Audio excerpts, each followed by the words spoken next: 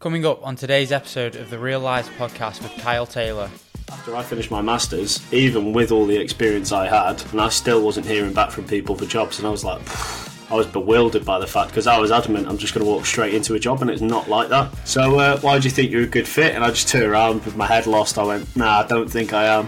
I think you should probably just get someone that's better. Within a sports team, it's like you say, you're literally a small cog in a big engine. And I clicked the button and about 25 different club badges popped up on the screen. I was like, these are all the ones I applied for. I didn't get any of them. And if you get that right, like we did that year, like we ended up in the fourth qualifying round of the FA Cup. You know, a club like that, to be fair, in Liverpool, it's a bit of a sleeping giant. Now, just before we get into today's episode, please remember to like, subscribe and share the podcast with anyone who may be interested. We've had some of the best weeks we've had so far, so if you love the podcast, even if you're interested in it, just please share with someone who may be interested. It'll help out massively. Thank you, and enjoy this episode with Kyle Taylor. Right, so Kyle, just give everyone a sort of a background on yourself. You know, you obviously work in sport, but what exactly do you do? So about 6 months ago, I started a new role. So obviously you'll know yourself that I started a PhD studentship at University of Birmingham, doing sport exercise and rehabilitation sciences. And then whilst I'm doing that, I'm also an academy sports scientist with Liverpool Football Club, working predominantly with the 18s, but then also crossing over and doing a bit with the 16s and the 15s as well. So why did you want to get into high performance sport? What was it that drew you to it? So, funny enough, actually, I went into John Moores last week and did a bit of a presentation with Connor. And okay. I went over this same topic. So initially, I wanted to be a PE teacher. So I went to do my undergrad in sports science thinking that it was going to help me be a PE teacher. And then somehow along the way, ended up at Wigan Warriors doing an internship in performance analysis. And I was like, whoa, you can get a job working in a sports team. This is class. And then basically from there, it led onto another thing. But like from the internship, going from performance analysis predominantly to then kind of moving along into the S&C industry and sports science and performance, that side of things, I was fascinated by it, and I was thinking, what, you can get paid to spend your whole day every day working in a club and then go to games and stuff. This is amazing. So it kind of just fell into it. I wouldn't say that I was searching for it initially when I chose to go to university or anything, but as soon as I kind of fell into it at Wigan, then that was, from that point, I kind of knew what I wanted to do. So at uni, it's a bit of a weird one, like especially the sports science degree, because with our degree, because obviously we both went to John Moores, it was the first year didn't count, so no one gave a shit. Let's be honest. Like nah. It was a case of you winged it. We were in 6 hours a week max. So at what point during that 3 years that we were there, did you get that opportunity at Wigan Warriors to do the performance analysis? So like, just off the back end of that, like I pretty much failed first year, and I thought it was impossible to do so. Like I had to go back and resit a few things in the summer to even make it into second year, because I spent the majority of my time just going out. But yeah, it was literally from that point I realised that, Jesus, like I've not even made it past first year, and first year doesn't count. Like something's got to change. And two of my friends were at Tranmere Rovers doing an internship there, and I saw that they were involved in a sports team, and I was thinking, probably from not a jealousy aspect, but a bit in terms of like, oh Jesus, they're going to do something. They could get like a better job further down the road if they've got this on their CV, blah blah blah. So it was that me and Sam Malone kind of just started peppering emails out to like loads of different sports teams. Loads of them didn't even get back, but one of them did in terms of Wigan. But it was a performance analyst role in a sport that I never even knew existed in terms of rugby league, because obviously back in Wales it's just rugby union. So yeah, and then basically went to the group interview. We just absolutely blagged my way through it the night before. How many players are in a team? How would you score? Like all this absolute crazy stuff. But somehow me and Sam ended up there, and then we just kind of went in once a week during our second year, like to start off with. I think it was like halfway through second year. and start a third year as well. We were there for, but once a week went in, filmed training sessions, filmed games, coded it up. But it was just good to be around it, to be fair. So at Wigan Warriors, you're obviously doing the performance analysis and you're in sort of the back end of it. What was it that then drew you towards the sports science S&C route from there? Just like I just say, when you'll probably know yourself, when you're around that kind of environment, you're interacting with loads of different members of the MDT and you're just having conversations with nutritionists, even with the chefs in the kitchen, with the coaches, and you just kind of get an understanding of what the environment's like. So I constantly see them absolutely lifting heavy weights in the gym, and at that point I was fairly into my training myself. So as I'm walking through the gym every day, I'm thinking, wow, what are they doing over there? And then from that, I kind of got a bit more involved to the point where the year after, I actually went from working with the first team and the academy in a performance analysis side and dropped down to do sports science S&C with the scholarships. So I was coming then, same one time a week on a Wednesday, getting the train to Wigan to completely unpaid to then do the 14s, 15s, 16s for an hour each on a Wednesday evening. And then just from that, I've really enjoyed it, just training and coaching in a gym to get other people better. I thought, it's kind of addictive in that to carry it on. It's a lot of commitment in it. That was one thing that sort of shocked me, because I'm going to be honest, during my first 3 years of uni, I did fucking nothing. I didn't do anything. Didn't do anything on the side. Literally just turned up to uni, got the work done, and expected that the work was going to get me the job. But it's not that gets you the job. It's the time you spend outside that gets you the job. So from an aspect of, you're not getting paid, you're going out off your own back. How important is it to be getting yourself in those early years into a club or into a role in general within sports team to then obviously build yourself up from there? Yeah, I think now especially how saturated the industry is, and I think the other day someone told me there's about 8,000 new sports scientists that graduate each year, and you think, fucking hell. Looking back, say it's the exact same position I was in. Okay, right. Instead of there being one or two people in a sports team that are in my same year group that could be one or two steps ahead of me, now there's potentially 5,000 to 8,000 people every year. So what now is going to be the same, because we'll have the same degree, bearing in mind it'll be at a different university and taught by different lecturers, but it'll be the same BSc, which nowadays is basically doing a GCSE. And then you do your MSc, which nowadays is basically doing your A-levels. So they're just minimum requirements to get to an interview. Whereas I feel nowadays, having that experience and having the qualifications and the education and all that background in terms of university, that's kind of just you knock on the door, let me in. Whereas now, all that experience working at a club is what kind of gives you the platform to build on stuff within an interview. And for me especially, it was huge. After I finished my masters, even with all the experience I had, I did a year at Wigan Warriors as a performance analyst, year at Wigan Warriors as an S&C coach, and then 2 and a bit years at Tranmere at that point as lead academy S&C and helping with the first team and stuff.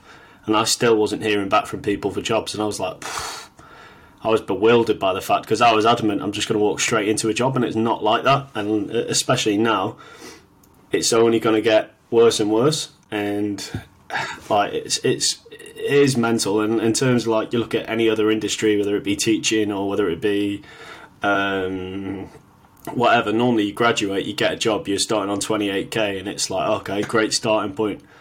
Sometimes you get a job in sport, you're starting on 20k minimum to do a job that, for example, you could be lead academy S&C coach somewhere, you're doing the whole 9s to 16s or 9s to 18s on 20k, and it's just a completely different world. I was going to ask what your thoughts are on the current state of the industry, because I remember, I'm pretty sure it was during our masters, there was an advert on LinkedIn for a role at Brighton Football Club, so Premier League side.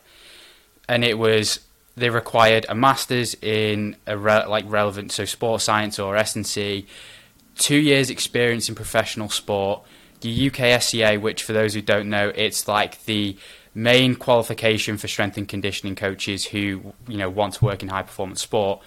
And it was a 0-hour contract on £13 an hour in one of the most expensive cities in the UK.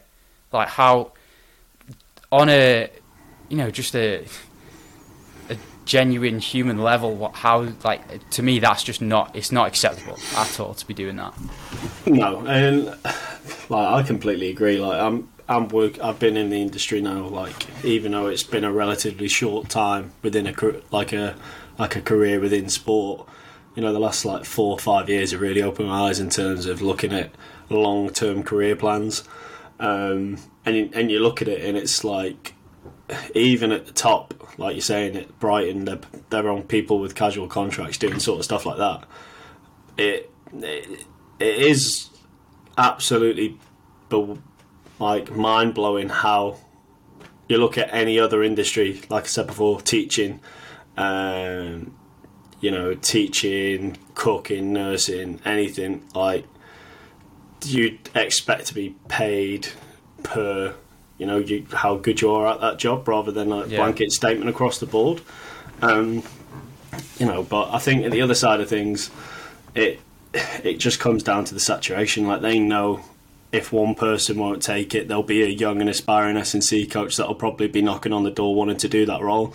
And it's kind of, I think, especially as you progress within your career, them types of opportunities do change. Like, even now, I've gone from predominantly working in like EFL, non-league clubs, to now working in a Premier League academy. You do start seeing it change, like, differently in terms of, like, you know, what's available. So at like an EFL academy, for example, the type of meals you get in the environment's completely different to like it would be at a Premier League club. And like you say, it's not...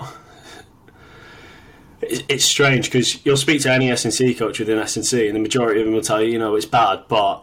And they'll give you like, oh, you can work in sport all day, you come to work in shorts and a t-shirt, you're working in the sun all summer, you're around professional athletes, you get to go watch the games. They give you all these benefits, but at the same time, you're still having the majority of the time to work a supplementary job or do something else along the side to fulfill a wage that you probably should have been getting paid anyway. But, you know, it is one of them, like, it's going to take a lot for it to change. And I think at this point in time, like, it sounds bad enough as it is, but you just kind of get on with it, and you take it for what it is.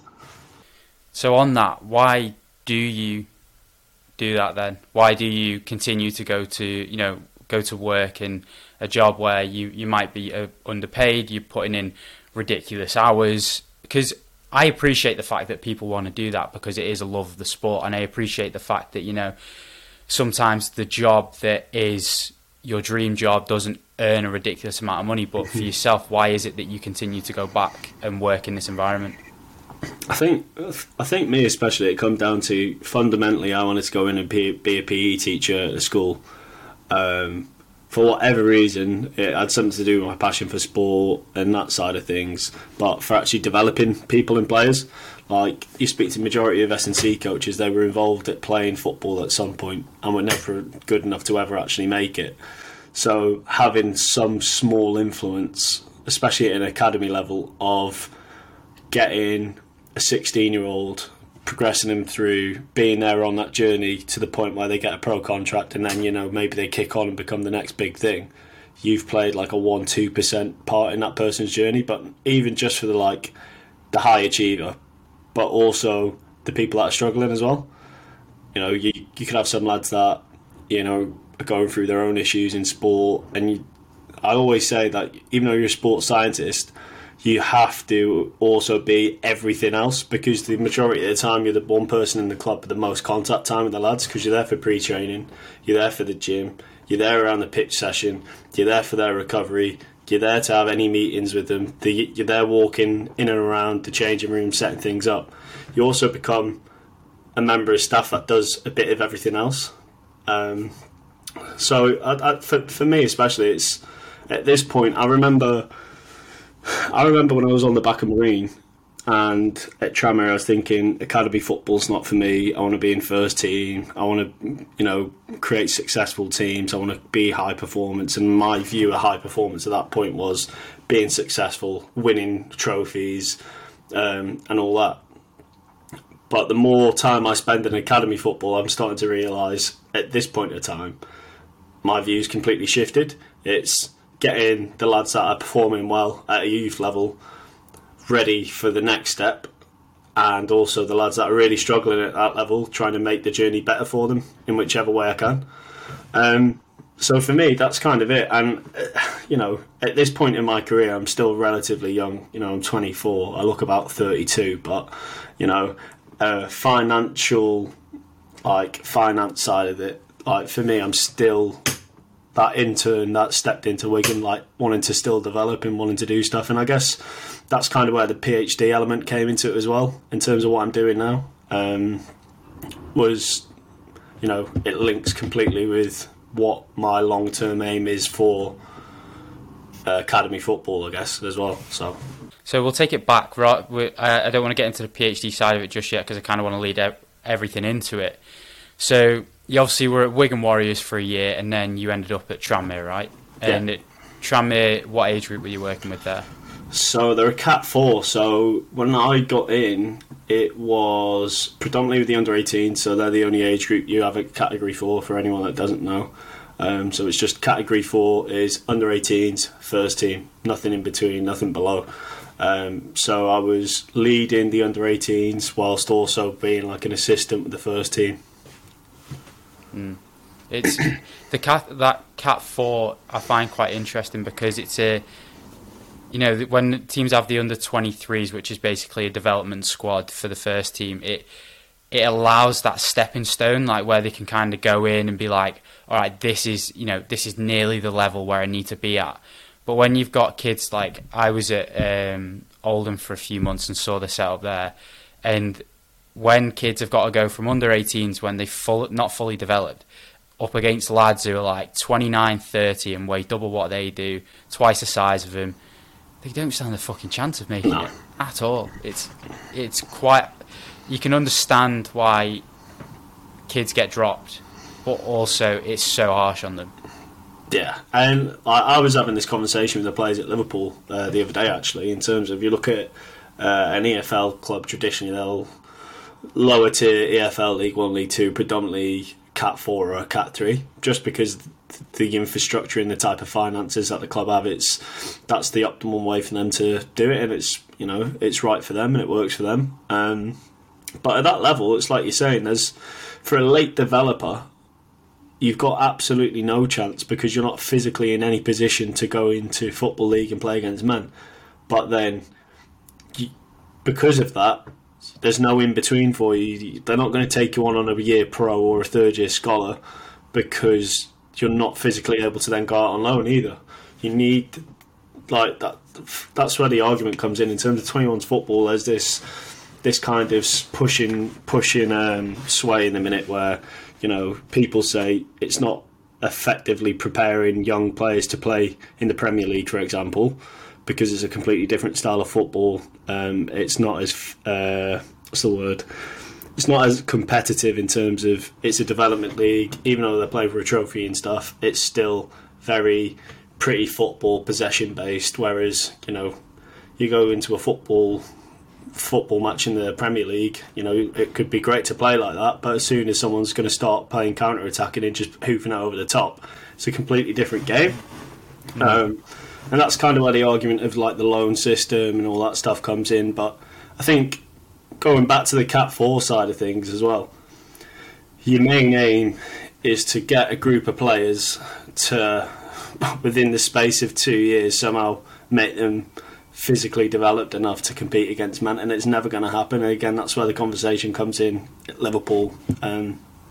You've got a longer pathway, so you can sometimes get lads into the age of 9 and map the whole journey across depending on what happens at each age group. And 15, 16, some of them may be offered a scholar with an option of a pro or whatever it may be, whereas at Cat 4 decisions don't get made until the last 3 to No, not even that. Last 1 to 2 months probably of their scholarship. So you think, in terms of a psychological point, you've done your whole first year, which is basically like a first year at uni, I guess, where majority of them are like, wow, this is great. I'm in full-time football every day. You know, I'm a professional player, even though they're not a professional player at that point, because they got the sense of, I'm in every day, I'm getting paid to be here, but they still have to do their education and stuff alongside that. For that first year, from the majority of them, it completely flies by, and you only really have about 6 to 7 months of the second year before coaches' minds and like higher up stakeholders have already made their decision. So it's such a short time frame to try and develop a player to then be in a position to say they're ready to play first team football, because it's just such a distorted goal to set. You probably experienced this when you were at Marine as well. So for those who don't understand the English footballing system, it works on a pyramid basis. So we both worked in tier 8, which is like near the bottom of the football league system in the UK. So it's non-league football, semi-professional, you know, and a lot of the lads who were at the team I was at, and I'm not sure if it was the same with you, because I feel like you had like a sort of older age group at Marine. A lot of the lads would have, you know, they grew up at Liverpool or, you know, Everton or somewhere like that. They grew up in these teams, and they had this, you know, they had an out and out goal, like, I'm going to make it, and then they get dropped from there, and then they go to say a Cat 3 or a Cat 4 academy. So one of the lads was telling me, like, he just had everything, all his eggs in the basket of playing football for his career. And then all of a sudden they turn around to him one day and were like, yeah, we're not keeping you on. And he had, like, obviously they send them to college, but it's not like a proper education where you can go, right, what am I going to go and do with this? And the lad was like, I didn't know what to... It was like, I had 2 years where I just sat there and I was like, I don't know what I'm going to do with myself. Because his entire life was built around football, and then that was it then. Yeah, like, it's sad to see as well. I think, to be fair, nowadays, in terms of the education side of things in football, it has got a lot better, and I will say that, like, probably about 5, 6, 7 years ago, you probably would be in that position where everyone's dead set on just being a footballer. They neglect the education side of things, and they get released and they don't know what to do. Whereas, like, now there's a lot of exit strategies. You know, you probably see the stuff that's happening at Crystal Palace and the stuff Trent's doing at Liverpool in terms of the after academy stuff. Like, aftercare in football's got a lot better, and I will say that. But the education as well, whilst they're still in football, has got a lot better. You know, especially being at Liverpool and seeing how they do things comparative to where I've been elsewhere. You know, they've got a bigger budget, they've got a lot more staff, so the education they can provide is a lot better. But no, it's true. I think for especially the majority of the lads, until that decision's been told to them that you're not making it, especially at this club, they're dead set on being a pro, and fair play to them. You know, you're there to do that. But I think especially just being an element of realism as well. I think that's where, from having experience at football league level and non-league level, and then going into a Prem club and speaking to these lads and being like, you know, if it doesn't happen, then, you know, what are your other plans? And you speak to them about everything other than football as well, being in the role that you're in. It's like you say, you have to kind of be sometimes more of a generalist, even though you're a specialist in some aspects, to provide like a framework around a lad where, you know, you'll know yourself, some types of players may not have the potential to make it, especially at that club, but what can you do to give them the best chance to go in elsewhere? Maybe instead of it being a Premier League club, first team they're aiming for, okay, what Championship clubs are local? What clubs can you do there? How would that benefit you?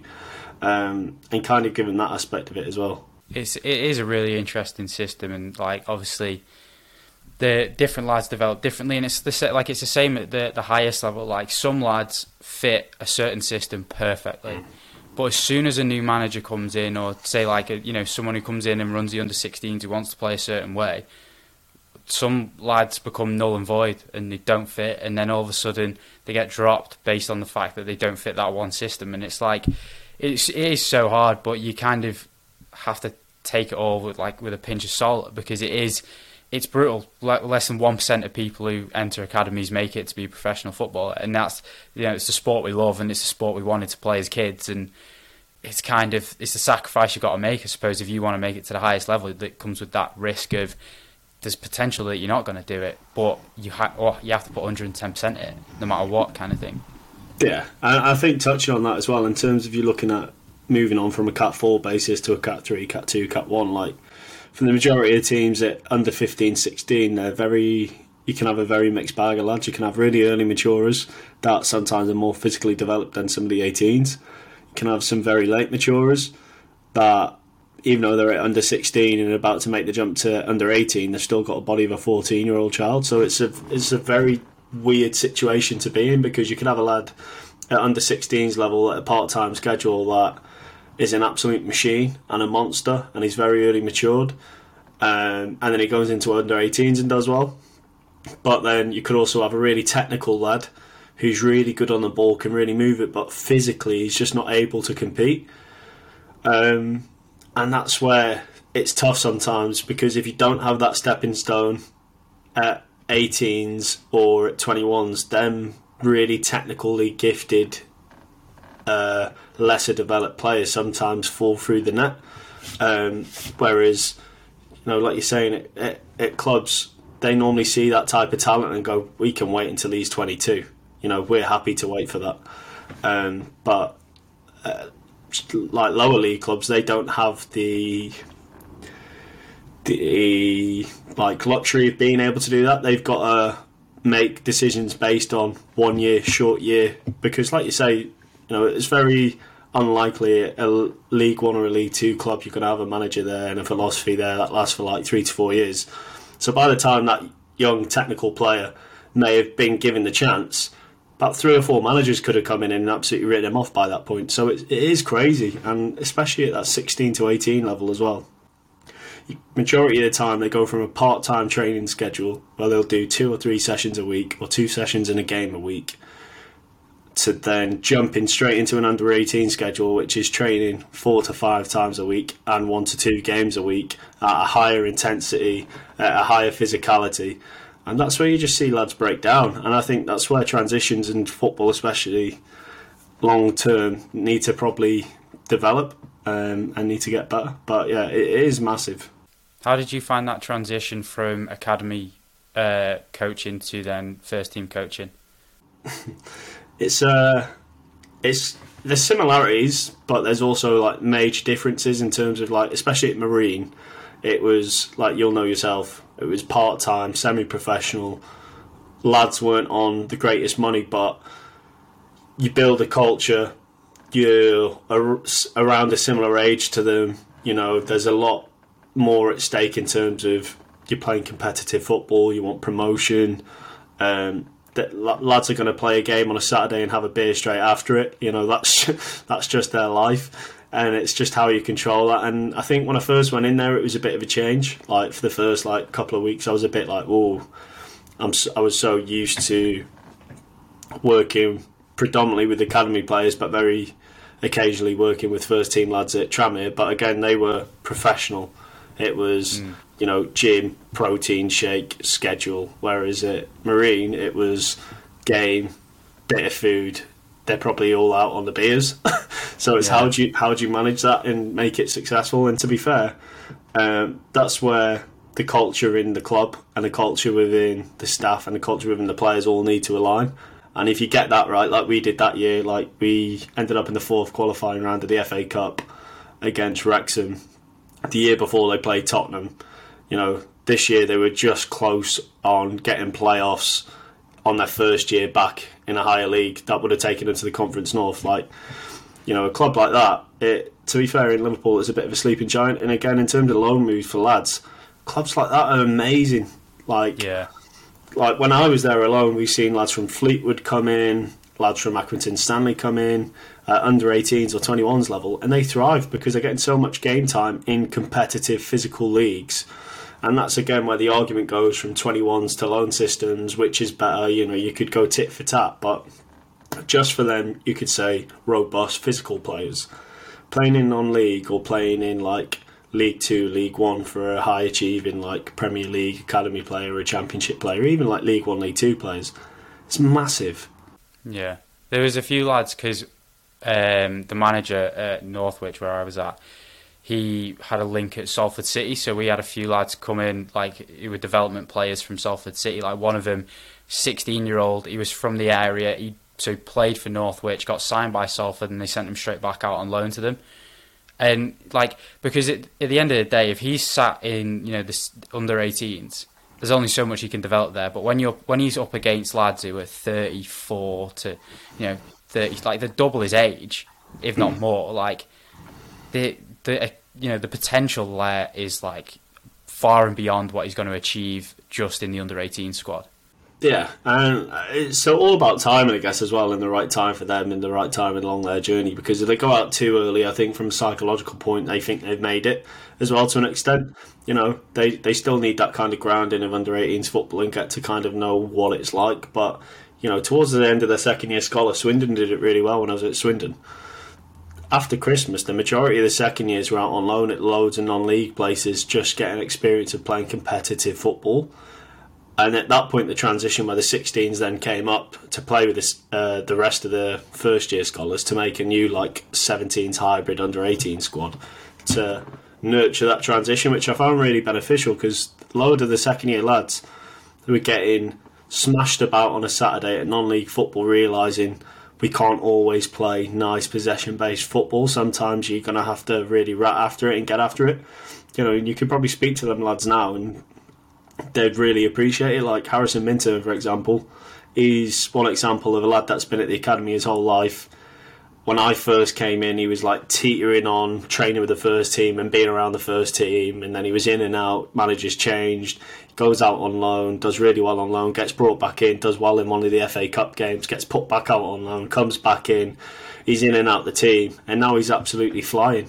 So it just shows you the road and the journey isn't always the same for each player, and it's not always the same for each member of staff.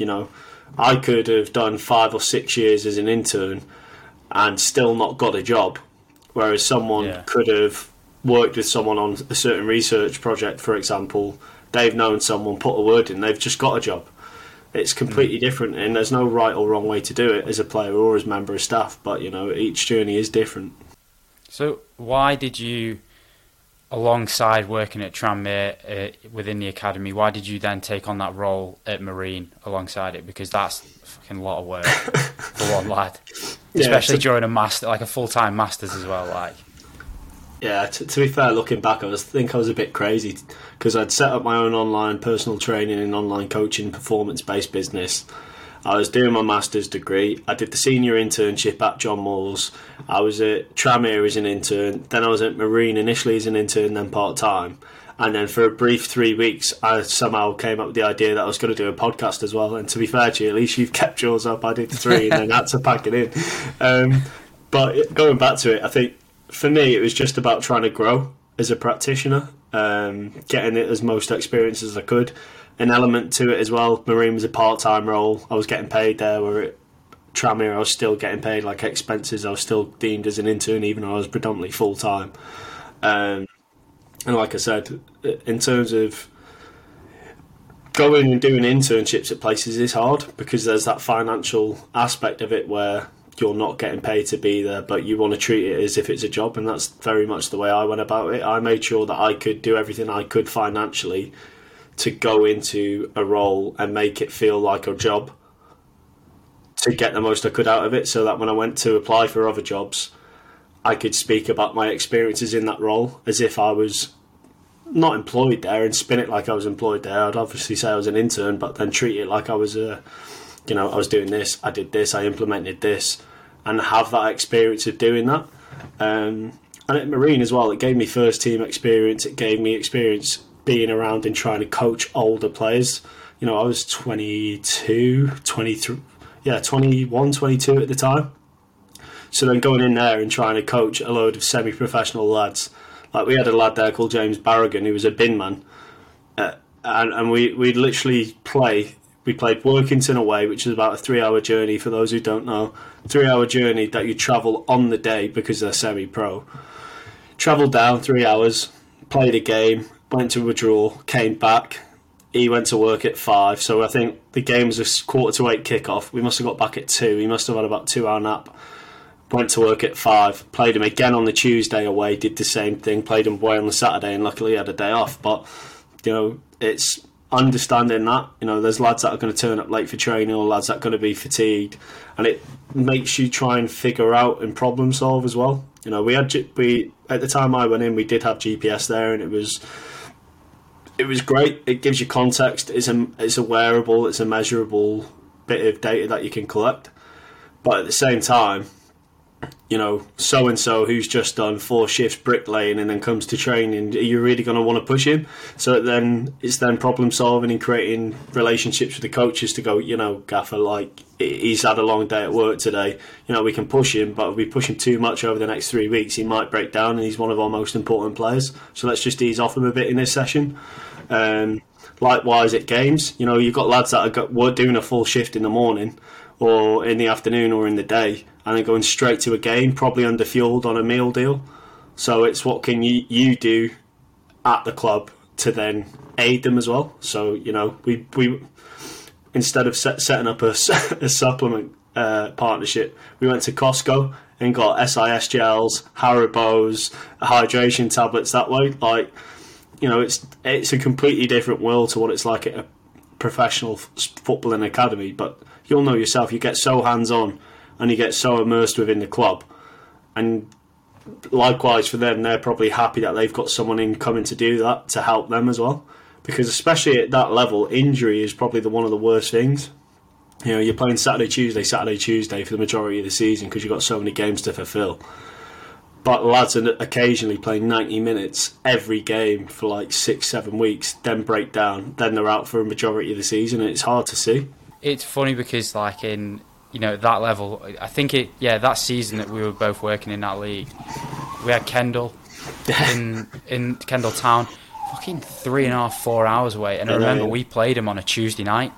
So some of the lads didn't get in until probably I was the lucky one who I couldn't go at the time. Yeah. 2-3 in the morning they were getting in, then they're going to work at 6. And then Thursday, our managers were good. Like, they would be like, look, Thursday, no training, you don't need to be here. So they were quite good like that. When they knew when to just say no and when to stop. Even if it was a big game coming up at the weekend, they'd be like, look, Thursday, you're overworked at that point.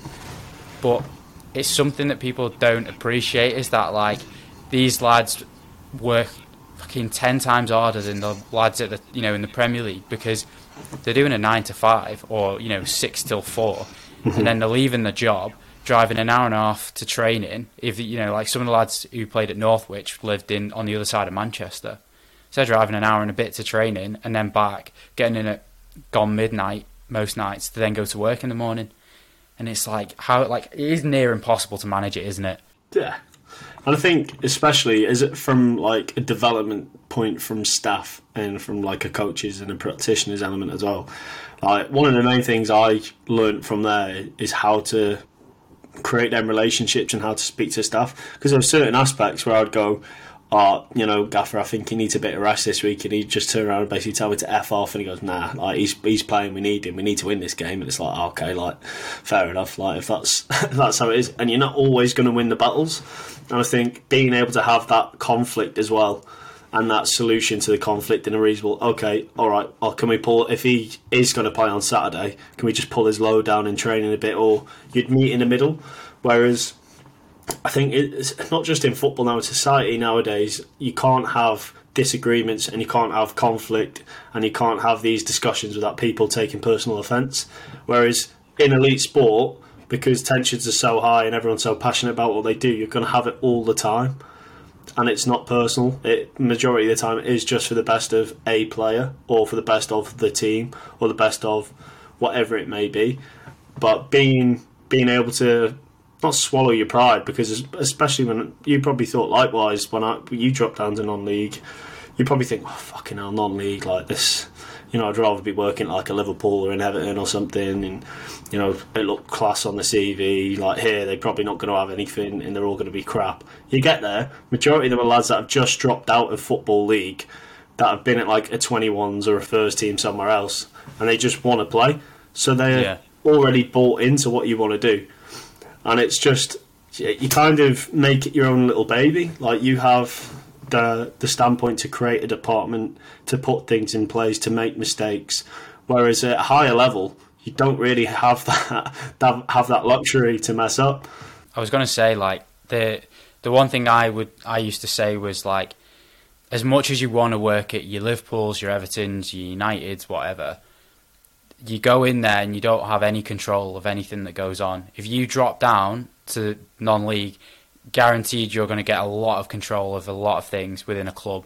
But for me, like, you know how you were saying, like, sometimes you'd have a bit of conflict with people, and that's probably my biggest regret when working within sport, was I was too quiet. And you have to be loud when you work. You do have to be so loud when you're working in sport. And for me, I'm a very introverted person, and at times I found it very hard to put out there my opinion. Like, you know, if the gaffer asked me, I'd be like, yeah, I think this, but I would be very shy to just bring it up on a whim. And that's probably the one thing I do regret, because I think if I'd actually pushed myself to go, like, look, this needs to happen, or this lad needs to sit out, then I probably would have enjoyed it more than what I did, which is now why I don't work in sport anymore. I work in research. So it's like, you know, for you, I feel like you've always had like a bit of a louder personality. So did you find it pretty easy to just sort of go in and be like, look, this is what I think, this is what we need to do?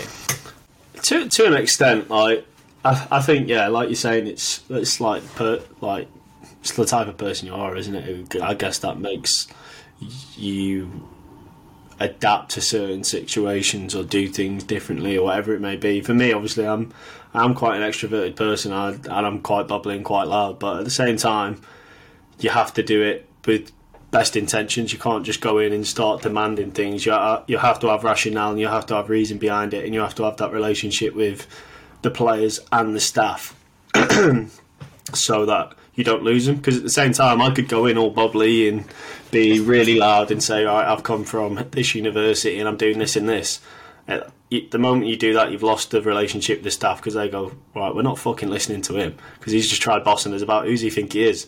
And then you do it to the players. What? We're doing this? Why? We've never done this before. Didn't do this at this club. Didn't do this at this club. You know, whereas I think as well, subs, like with lads that aren't playing, that was another like point. Having them try and run after they've just watched their team play 90 minutes and either win or lose, it's an absolute hassle to try and make them turn around and go, oh lads, we're running now. But if you have a good relationship with them and you go, right, lads, we're going to get these top-up runs in because of this, this and this. We need to make sure your hamstrings are intact. We need to keep you fresh. We need to make sure that when Gaffer calls upon you, that you're good enough to then stay in the team. Whereas the way you word it, you go, right, lads, we're running. You haven't got a choice about it. Let's do it. You're doing this, you're doing this. They just stand off at you and be like, nah, I'm not listening to you, mate. But if you word it in a way where it's like for their benefit and you're looking after them and the team on a collective, you know, you're buying in and they're buying into what you want to do. But yeah, I think, again, with everyone, there's situations where you can be an extrovert but also be an introvert at the same time. Like, I've been in situations where I've been in meetings in university, and you've probably been in them yourself, where you were on placement and you go in to see your placement supervisor and you sat there and they're speaking about this, this and this, and you're just nodding and you smile and wave. You're like, yep. You walk out and you're like, what on earth has he just said to me there? Like, it happened to me when I was at Wigan. You know, I'd just done 2 years at Wigan and a year at Tranmere, and I had Dr. Carl Langan-Evans as my supervisor, and I've gone in and we're speaking, and he goes, oh, so what have you learned? I was like, oh, you know, I've been spotting today, you know, I was helping with back squat. And he goes, oh, okay, what type of back squat were they doing? High bar, low bar? I was like, yeah, back squat. Yeah, I think it was high bar. And he was just like, he wasn't even grilling me. It was just stuff that I should have known. He's very good at that, though, isn't he? Like, yeah. He's very good at picking at things just to put you on the spot and then make you feel like you're under pressure. You need it though, otherwise you it's like with footballers, they get a false sense of where they actually are. Like with me, because I was doing all these internships, I was thinking, I'm flying here, I'm class, I'm a practitioner, me. And then he's like, oh, what were you looking for in the squat pattern? And I couldn't tell him. And I walked out that room thinking, wow, like, I need to really, like, brush up on what I'm doing here. And again, like, MSc, did you do the internship with the MSc? I was at Ealing Rugby Club, yeah. I moved down to London for mine. So I did the S&C internship with Conor Heaney and Steve McQuillan and all that. Yeah. So I did that. Yeah. What was your interview like? Oh, mate. I fucking just got rinsed. Yeah. Absolutely. I remember coming out, because that was... Before that, I hadn't done an interview other than for Tesco. Like, I'd just worked, part-time jobs, what have you. And I went into that interview feeling like, a bit nervous, but I think I'll be all right. Walked out of that, and Abby was in, and she was like, how'd it go? I was like, I just fucking melted. I just absolutely melted on the spot. Like, had no idea what to say. Didn't even know what my name was. Like, I just felt like I'd just lost it at that point. It was crazy. Yeah, like, I remember mine vividly. Like, I went in, like I said, I went into the internship last week and basically did a presentation on it all, and I was like, who remembers it, blah, blah, blah. I was like, I remember mine, pulled up my cover letter, and I said, if you ever want to go into an interview on a worse start, don't spell the interviewee's name wrong 4 times in the opening 4 lines, and pulled it up. And literally, it's literally stuff like that, like small impressions. He straight away goes, by the way, my name's spelt Connor with 1 N, not 2. You spelt it wrong 4 times in the first 4 lines. And I was like, great start. And from there, I was just crumbling. And at the end, he goes, I still remember it now. It was him, Carl, and Josh Bridge in the call. And he goes, so why do you think you're a good fit? And I just turned around with my head lost. I went, nah, I don't think I am. I think you should probably just get someone that's better. And at that point, they stepped in and went, why on earth have you just said that? Like, it's not gone as bad as you thought it has. But because my head was just gone at the time, I was just so off the cuff. I was like, nah, I think you should get someone better. Like, I don't think it was good. Somehow managed to blag my way onto it. But, like, looking back on it now, it was absolute chaos. And you'll know yourself, no interview you've ever been in since has been anything like that. But that just prepares you for the worst case scenario. Yeah, the one thing I did think at the time, though, I was like, thank God. Like, it would have benefited me if it was in person, because obviously at the time it was during COVID, so everything was online.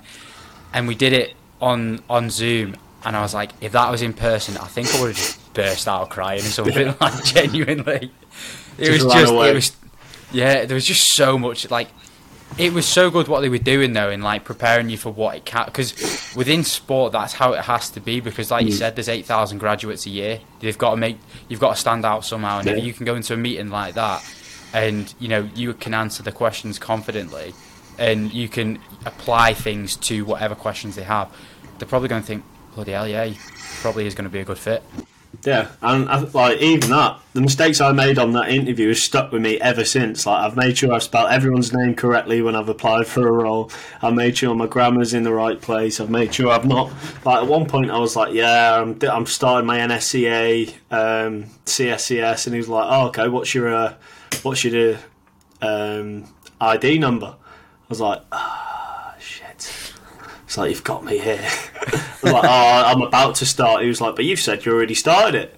I was like, oh, okay. So it's literally one of them, like, you take away from it at a time, you look on it and think, Jesus Christ, I hate all of you in here right now. And then you walk away from it and you think, oh, I needed that at that point in time. The thing is with that as well, like, the internship we did and everything like that, I thought that was really well run in terms of it did just provide us with all the basics that we needed, because I feel like this is probably going for most degrees, like sports science degree and the master's degree, without that practical application is absolutely useless. Like, there is no point in doing it if you don't do anything practical with it. Yeah.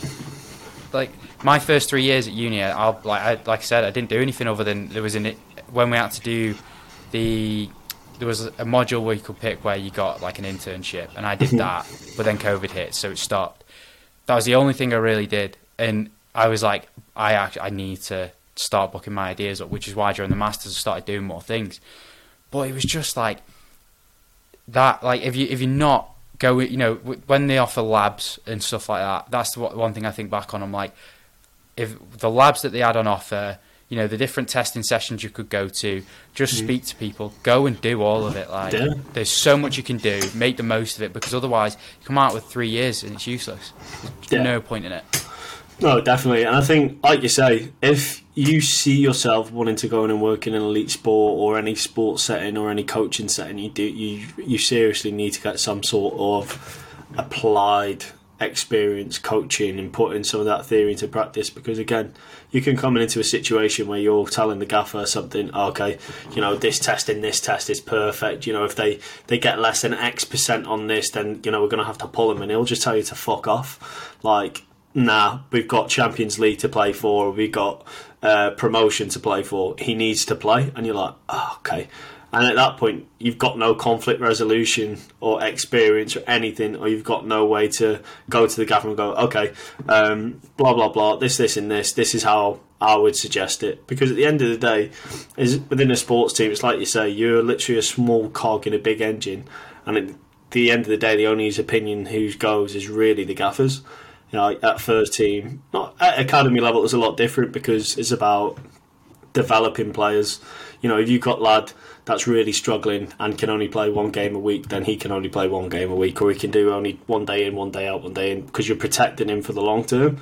Where at a first team environment, it's completely different, and it's like you're playing for performance. You know, you could get relegated, you could lose your job, you know, you could get promoted and get a massive pay rise, or from that promotion, you could end up going to another team. You know, but at the flip side as well, I think you can probably speak for this yourself in terms of, if you deep down don't see yourself going down that path, don't force yourself into it as well. Like, I think for you've always been really good at the research side of things. Like, I remember when we were doing our assignments and stuff, I'd always be pestering you, going, oh mate, like, what have you done for this? Because my head's absolutely gone here. And you just be like, yeah, this, and I'll be like, wow, he's so intelligent. But then we could be in a practical, and I'll be like just talking through like clean patterns or whatever, and you'd be like, oh, picking my brain. And I think it's just like two different environments you're in. You sometimes you're suited to one more than the other. That's it, yeah. Like you've gone down the one that it really does suit you, like that high performance sport. You know, like it's a high pressure environment that really suits you. Whereas, like for me, I feel like the research setting suits me. It suits me better because it's more. It's so different. Like it's probably as political as high performance sport. Don't get me wrong, but there's just different aspects to it in terms of like it's more back end stuff. Like, you know, we've got to put this project together. What are we going to do? Like one of our problems that we were having was, so for one of our performance parameters was dynamic strength. So we were using isokinetic dynamometry as an assessment of knee extension and flexion torque. Hated it, absolutely hated it, because when you're working with general population, it's one of the worst measures you can use, because as much as you say, oh yeah, give us a maximal, you know, extension, maximal flexion, you're not going to get it. Never are. So then for me, it was like, right, I've got a bit of a time limit here because we've already started that. We now need to move on to something else. So then it was like, right, isometric mid-thigh pull, perfect for, you know, when you're sort of trying to correlate with performance sport, that's the one we want to go for. What pairs well with that? Counter movement jump. Do it in half the time I was doing that in. And it's like trying to do all the logistics like that. To me, that suits me. Whereas for you, I feel like you're really good at like, oh, well, this lad, you know, he's analysing situations like this lad's been bricklaying for 9 hours and now he's come here and, you know, what's he got on tomorrow? And actually maybe it's probably not best that we push him tonight because he's got this and this. Like, you really do suit that well. Yeah, and I think for me as well, I'm not just interested in the job, I'm interested in the people within that job, and it gives me context around certain situations as well. Like, you know, I'm a very social, outgoing person, and within a team environment, it works really well for me because I can just go around and create them relationships with the players, and then from them relationships, it gives me the buy-in for when I want to implement stuff. They're a bit more open to it. Like, one example at Swindon, you know, I've gone in, At that time, they come on the back end of COVID. The club had just gone through a new takeover. There was a lot of transition within the club. But because I'd been working with the first team over at Tranmere and doing the academy stuff at Tranmere, they had a bit of respect for me. Go, oh, what was that like? Oh, you were at Marine. Weren't they the team that played Tottenham? Were you there then? I was like, no, I wish I was, but I wasn't. And it's like, you start creating a bit of common ground with them lads. And then once you do that, there's always going to be times where you have disagreements and stuff. But if you've got the underlying relationship to be able to resolve situations and do things in the right way and do things for the best of that player, then I think personally you're always going to do well.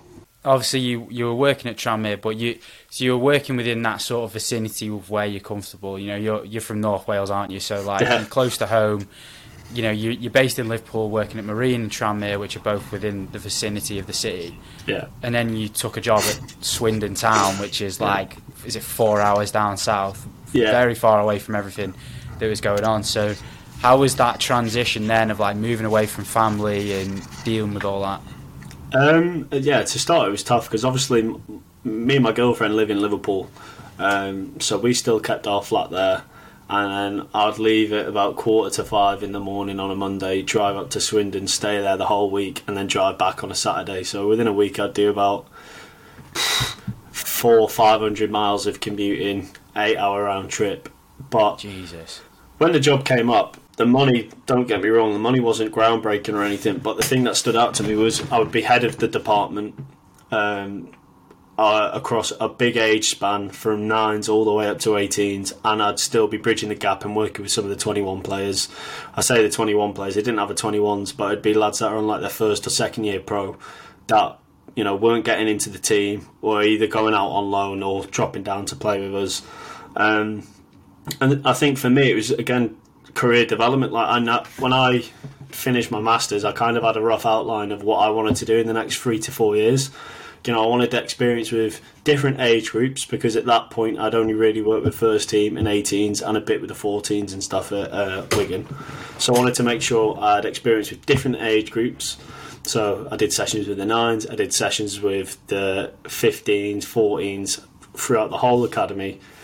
Organisational and structure of actually putting together a framework of what our long-term athletic development was for that academy. Putting certain things in place to link with the first team, same testing method, same warm-up, still creating that relationship, creating a culture within the squad. Because at the time it's quite fragmented in terms of, you've got lads that didn't want to be there, you've got lads that wanted to be there, you've got lads that were really good, you've got lads that probably weren't the best technically in terms of they didn't want to be there, they didn't want to be a footballer, they just somehow found their way into it. But long story short, it was development for me, getting that experience of leading a department and heading a department. Recruitment, we recruited a lad on a studentship from Loughborough called James, who was absolutely amazing on my time there. He came in, it was his first role. So being the kind of mentor to him and this is what I've done, these are some of the mistakes I made, but then giving him a platform to make the mistakes himself as well.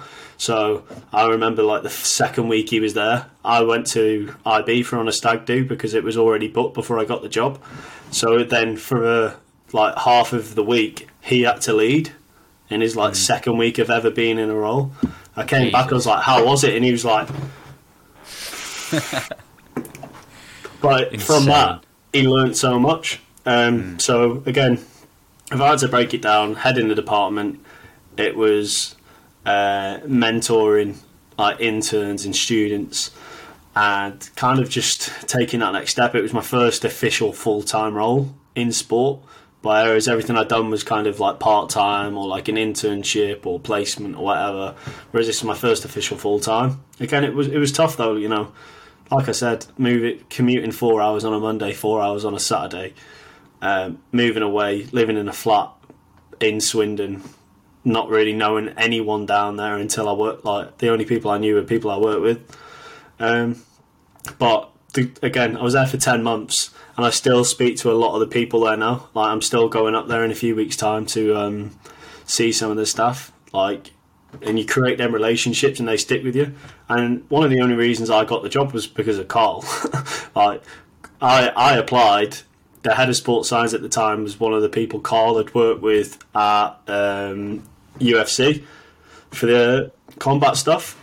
So he's obviously put a word in. I didn't know it at the time until I got the job and I was in there. So, I was speaking to Carl the other day. I was like, Carl, what, Dr. Carl Lagan-Evans? And he was like, yeah, I was working with him at UFC, put a good word in for you. And straight away I messaged him, I was like, I really appreciate that. And he was like, look, you know, I wouldn't have put a word in if I didn't think you were a good fit for the role. So, again, I go back, creating relationships with people, good impressions, because you never know down the line where someone's going to put a good word in for you for a role or whatever it may be as well. So just to go back a bit, you said there that like you went into Swindon and it was a bit of like a fragmented culture and what have you. So how do you then go in as, you know, as a 24-year-old and build a positive culture within a club? Because it is hard to do, like, because, you know, there's staff there that will be older than you. No. The players are a lot younger than you, but they see you as like this, you know, younger adult, so they don't really. There's like, you're in that weird stage where people look at you a bit differently, and you don't really get the respect or as quick as others would. So how did you build the culture? Like for me, like you probably know, I just graft. So I would be there from about 7 a.m. with the 18s till about 8:30, 9:30 at night with the under 9s. Like I'd do the whole stint with every age group, and I think by showing my face around every age group and showing how much I wanted to restructure the performance side of things was refreshing to not just the players but to the staff and to the parents as well. Because at academy level, one thing that goes unmissed is you have to have good not great relationships with parents, but you need to be able to have like good relationships with them, to the fact where you can, if you see them, you can have chats with them. You know, we I think in 1 week when we were doing all the inductions for this season that has just come, we had an induction from 9s all the way up to 18s where we were taking parents' heights, having chats with them, then we were taking their players' heights, and we'd have all these interactive days. And I think because it's such a community in Swindon, it's a small town with like a massive fan base for the club. It was good. It was class. And in terms of that, building them relationships, like you're saying, from the hard work that I was kind of displaying, I think players bought into what I was doing a lot more and respected it. And obviously with previous experience, and you know, when you get chatting to them, oh, you worked at first team, you were in the playoff semi-final last year, I was like, they buy into it a lot more. But it is tough because at the same time they see you as this young adult and they think, oh, if I was like a year or two older, I'd probably be his mate. And you have to sometimes break that stigma. Sometimes, you know, you can be friendly with them, you can be quite upbeat with them. Sometimes you have to be really firm with them, and it's like how you manage that at times. And again, another thing for me, it's a learning curve.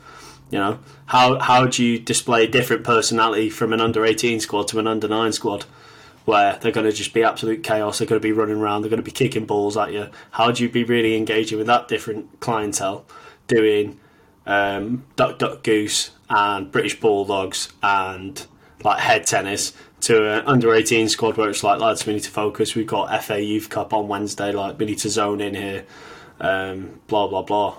So yeah, it's just managing that different types of, I think you mould your personality within the group to the group that you're with. So then from Swindon, because you weren't there longer than a year, were you? No, it was 10 months, so I got there in February 22 and I left in like October or November. Yeah. So, where did the opportunity then come around to do this hybrid PhD, where you know you at University of Birmingham and also Liverpool Football Club? So going back, like I said, it's about like making sure you got good relationships. So I actually applied for an under 14s role at Liverpool before the Swindon role. I think I applied for it in like December 2021.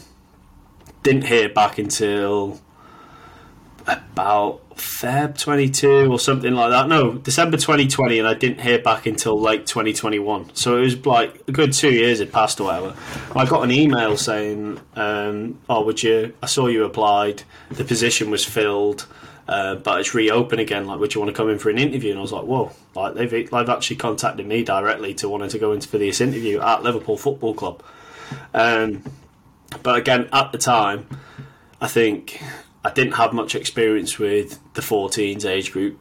I was predominantly 18s and 21s first team, so I wasn't the best fit for the role, and I think I knew that going in, but to turn down the opportunity to go in and try and give it my best shot would be stupid. But I think subconsciously from there, knowing I didn't get that role was what made me then also want to take the Swindon job and go, all right, well, I'm going to make sure I do everything I can with all them younger age groups that I've not worked with to get all that experience in my back pocket, so if anything comes around again, I could be ready for it, which is inevitably what happened, where I've applied, got offered an interview, I sat down for the interview, and his opening question was, what have you learnt since the last time we spoke? Which must have been about 2 years ago. And I've sat there, and in the back of your, do you know when you're thinking back to that interview we did with like Connor and Carl and all that, and you're thinking I'm about to get grilled, and it was quite refreshing to be like, what have you like learnt since we've gone away and spoke last?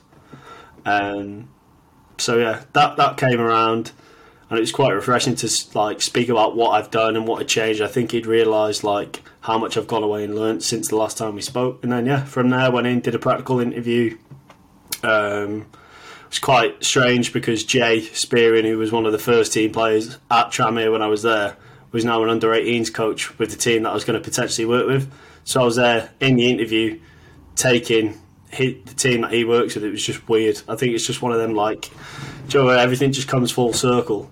And then yeah, I think I did really well, and then got offered the job. So I think I took literally as soon as I got offered it, I was like, yeah, like didn't even think about it. He was like, do you want to know anything about it? I was like, no, yeah, it's Liverpool, PhD, yeah, I'm ready. So the PhD, obviously, you were telling me before we started this that you're still trying to figure out what the project is, so to speak. So what sort of areas are you trying to look into with that? Because obviously it's a 3.5, 4 year project, isn't it? So yeah. So like when I initially started with Professor Drost, like Barry Drost, it was a strange one because every time we'd done a research project at university, it was like, this is the topic, go away and do the report, or go away and do the project. The master's thesis was a bit different in terms of we were on an applied case, like we were in an applied setting doing a case study within that setting. At that point it was GPS stuff, so for the stuff that I did at Tranmere, we were looking at effective tactical formation on positional specific match demands in Football League. So we basically looked at 2 years worth of GPS data that had been taken from League 1 and League 2, looked at a 4-4-3, a 4-2-3-1 and a 4-4-2 diamond, so 3 different formations, and basically looked at what different match outputs were put from different positions based on formation. That was it. So over the 2 years we saw a bit of significance, but from there I actually went to Catapult and presented that data because Catapult were one of the stakeholders in the club at the minute that we're using for GPS.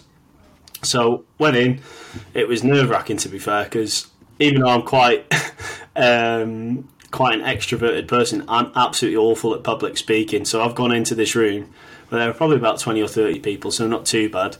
And I've turned to my left and there's a TV and it's got the Australian headquarters with everyone from Catapult sat in the conference room watching the presentation. I'm like, oh God. But it was like, again, I think that's where my little passion for research and merging the research with the applied practice started, was with that project. And then along the line I presented a similar thing to University of Birmingham again, with West Brom in an interview which got down to last stage but was unsuccessful. So when this came up and I got offered it, I was like, oh great, like finally get a chance to do that project. And it came around to it and the project was just never going to work in Liverpool. You know, you look at Liverpool Football Club, they only really play 4-3-3. So doing that on a large scale across the academy wasn't going to work. So kind of ripped that idea up, threw it away. And spent a few months just settling into the club, just seeing what the environment was like, where there could be scope for some stuff. And again, looking at my personal philosophy as well, and looking at that transition of players, I think that's kind of where it's going to start going now in terms of looking at how we can bridge that gap on the 16s to 18s, 18s to 21s, and 21s to first team in a certain way, whichever that may be. But I've been doing it now for like 5 or 6 months, and some of like the back end stuff, like you're saying, that you have to deal with formulating ideas, research proposals, ethics applications, while still doing all the other stuff that you do working in a full-time club. It can be quite challenging. Like, you know, you speak to quite a lot of people beforehand, like Liam Anderson, James Malone, people that have actually done the process before. And you hear them, and it's like, you know, it's going to be quite challenging. You're not going to really have that much time. It's going to go very fast, and you think, again, naively, oh well, I was doing Marine, I was doing MSc, I was doing all this. Like, that'll be easy. And then you actually get into it, and you think, wow, a PhD is just a completely different ball game to an MSc or anything like that. You know, it's almost like being self-employed in a way, where every now and then someone pops up and goes, so what's the progress? Yeah. And like, it was a weird transition for me, because I've been used to being like in roles where the people go, do this and do that and what have you. Whereas this, I remember turning up here, and the first few weeks I was like, I genuinely don't know what to do. Like, I just would turn up to meetings, and because a lot of my lab group, they're all like biochem backgrounds. So that's something that I'm having to improve on now, is sort of my wet lab skills. So, you know, processing of muscle samples and doing things like looking at fiber typing, how's that going to change as a result of hormones and what have you. And it was like a real sort of hit home. I was like, this is going to be hard, because people were talking to me. I was like, yep. I was like, I don't have a clue what you're saying. No idea what you're saying. And I don't know. A PhD, I feel like it's so different from me, because that's all I do. Whereas for you, you're like working a full-time job and doing it. Yeah. But it's still classed as a full-time PhD, which is just ridiculously insane. Yeah, and to be fair, like the first, like I was saying to you before I got on it, initially it was like, when I was waiting for everything to go through and waiting for enrolment and stuff like that, I was like, oh, what can I do? What can I do? What can I do? What can I do? So for the first like month or two, I was like, not really much to do here, because I was just like trying to come up with a plan and idea. And then as soon as I like started resembling a plan and an idea, and started having regular meetings with Barry, and it was like, okay, that's good, maybe change this, this doesn't flow as much. And you start getting into it a lot more. Like, it goes from like really slow plodding walking pace to like a full 100-meter sprint, and then slow down. It's like fartlek. You're basically doing a little walk, and then you're sprinting, and then you're doing a little jog, and then you might slow down and walk again. So it's getting there. Like, we're at the point of research proposal now. I've just submitted my second draft this week, so we'll see how that goes down in our next meeting. But it's getting there. I think I'm very, like, a lot of people say don't do it unless you're passionate about the project you're doing as well, which, you know, is the hard part of picking a project, because you don't want to pick a project, not really commit to it, when then you've stuck in it for the next 4 years whilst doing a role at the club. And you also want to make it worthwhile, so you want to make sure it's something that's going to impact the club on a positive effect as well. And I think in terms of the transition stuff, like from a personal philosophy background, seeing lads, you know, at different clubs getting injured because of whatever reason, or seeing lads go through a lot of growth-related troubles or load-related troubles, or seeing lads miss out on a contract because they weren't prepared enough for that level, you know, it's massive. And within Liverpool, you've got an absolute amazing environment to implement all this stuff. So we'll see what happens. Like I said, we're still in the early stages, so it'll be exciting to see what happens from here. So, obviously, the career you've had so far, you've had a fair few successes being able to build yourself up from non-league all the way up to a Premier League club. But what's the one failure that stood out throughout that career that you've had so far? Failure? Wow. Put you on the spot, mate. I know. To be fair, if I was going to go back and say one like failure that's had the biggest impact to what's got me to here now, I could be really cliche and go back to saying failing first year, but I don't really. I think either way, I would have kind of got my arse into gear in second year of uni. Whereas not getting a load of jobs straight out of uni and making me realise, fuck me, there's a lot more I need to do to get these jobs, was probably the main one. Because like I said last week when I did that I think it was a few weeks ago, I did that presentation, and I basically said to the group, yeah, who in here thinks that they're pretty much going to get a job straight out of finishing their masters? And everyone's going to be like, I should put my hand up, but I don't really want to put my hand up. Is anyone else in the group going to put their hand up and stuff? I had my hand like this. I was bang on thinking I was ready for a job. I was pretty much thinking, right, straight into a job, here we go, this is where the journey starts. And I clicked the button and about 25 different club badges popped up on the screen. I was like, these are all the ones I applied for. I didn't get any of them. Like, most of these didn't get back to me. The ones who did said there was pretty much no chance. There was even like plus or minus 10 that I probably could have added on there, but the slide wasn't big enough for them. But I think going through that journey of applying for a job, not getting it, okay, what can I do better? Applying for a job, not getting it, what can I do better? I think that really gave me the determination to go away and really improve myself. Like, if I didn't have that Liverpool interview to say I needed more experience with younger age groups, I probably would never have gone to Swindon. And stuff like that. I think that's massive, because I'd come back from the interview, speak to my missus and be like, somehow not got it again. She was like, well, there's obviously a reason you're not getting the jobs. They're not just not picking you, are they? And I was like, that's a fucking great point, actually. Yeah. Like, fair enough. And then from there, you just go away and you improve yourself, don't you? So that would probably be it. Like, all them interviews that I didn't get put me in good stead for the ones that I eventually got, whether it be Swindon or Liverpool. Yeah, so looking back at, your time from first year of uni to now, what would you advise to people who are in that first year of uni? They're not taking it too seriously, but they're thinking, like, maybe I want to get into high performance sport. Do it for you is the main thing. Like, a lot of the time I see a lot of people reach out and get in touch with either me or other people I know, and they do it because they say they need to do it as part of a placement. Like, a lot of people aren't going to take you on just because you need to fulfill a placement. Like, you want to do it because you want to do it.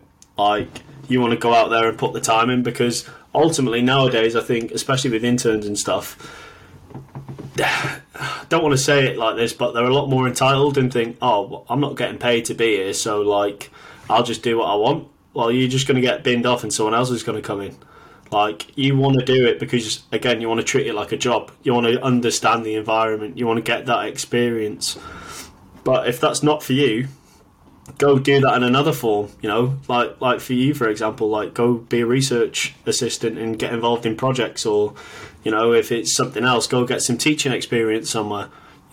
Go outside of the conforms of your university program to then go away, put that applied experience, wherever it may be, whether it's as a research assistant or a practitioner in sport or a teaching assistant somewhere, off your own back, so you've got that bank of experience to then reflect upon going forwards.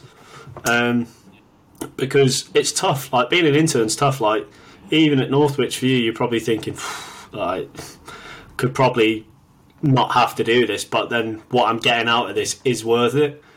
Like, I went through it loads of times at Marine. Like, I was thinking, getting paid barely anything here, and that, like, the manager Alan Morgan would turn around to me and basically go, like, what the fuck are you complaining about? Like, you're working in sport, you're at Tranmere, you're at Marine, like, you're in sport, like, you get to do this as a job. And I think that's stuck with me ever since. Like, I'll go into Liverpool and the last, like, why is he always so, like, happy?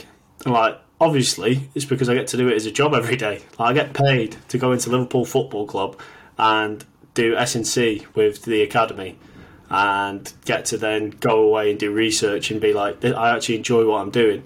But that doesn't come if you don't already get exposed to it earlier down the line.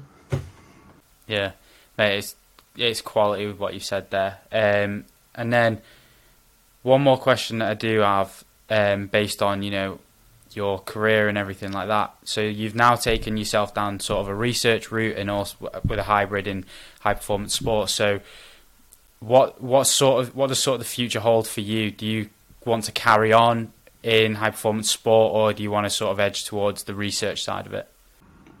I actually had this question in my interview when I went to the Liverpool role, and it was like, again, when I finished my masters, I put like a 3-year plan in place, and like I didn't get it to where I thought I'd get it, and then I got the role that I never thought I'd get. So I was like, oh, okay. So then I rejigged my plan. So for me, ideally want to finish the PhD in the next 4 years. Like, obviously that's a massive ask whilst working at a club and stuff, but I want to kind of finish it by the time I'm like 27, 28. Still working high performance sport. I think long term get to a point where I'm like head of a department at a very like elite club, for the academy side or first team side. I don't see myself getting out of sport anytime soon, but I think, like you're saying, in terms of that research element will always be there. So whilst I'm working in sport, I'll always want to keep looking at what we can do better to improve the field. What can we actually implement more in practice?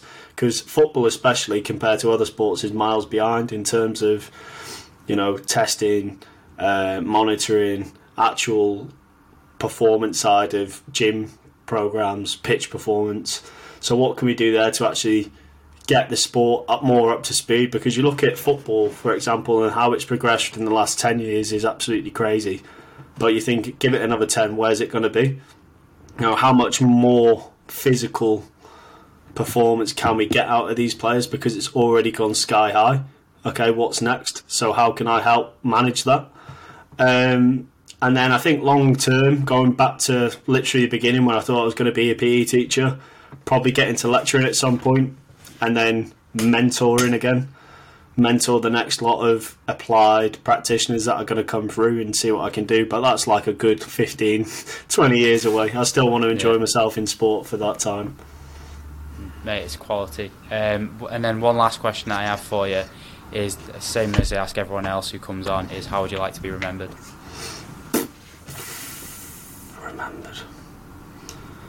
Hard working, but doesn't always take himself too seriously. Love it, mate. I'll put all your links and all that in the description below, because you still do some online coaching as well, right? Yeah, a little bit, yeah. Basically, as soon as I started working full-time in sport and doing all that stuff, it tapered off. But yeah, I still do a little bit of performance one-to-one stuff, so yeah, appreciate that, mate. Yeah, I'll put that in the links in the description. But yeah, really appreciate you coming on. Love this one. Thanks for having me. It's good to catch up. It's been a while since you moved into Oz, so it's been nice. I know, bloody needed it, haven't we? Hope you enjoyed that episode with Kyle Taylor. It was a really good one for me. I've been mates with him for a few years. You know, went to uni with him, did an internship with him at uni and stuff. So, yeah, really great guy, and gave a really good insight into what it's like to work in and behind the scenes of the football system, and what it's like at each and every level. Because, you know, working from non-league to Premier League club, there's a massive difference in terms of infrastructure and funding. So, really great insight from him. You can find his links down in the description. Obviously, he said he's doing a little bit of coaching here and there, so if you're looking for a coach for your training, then look for Kyle. He'll help you out. Thank you very much for listening, and please remember to like, subscribe and share it with anyone who may be interested.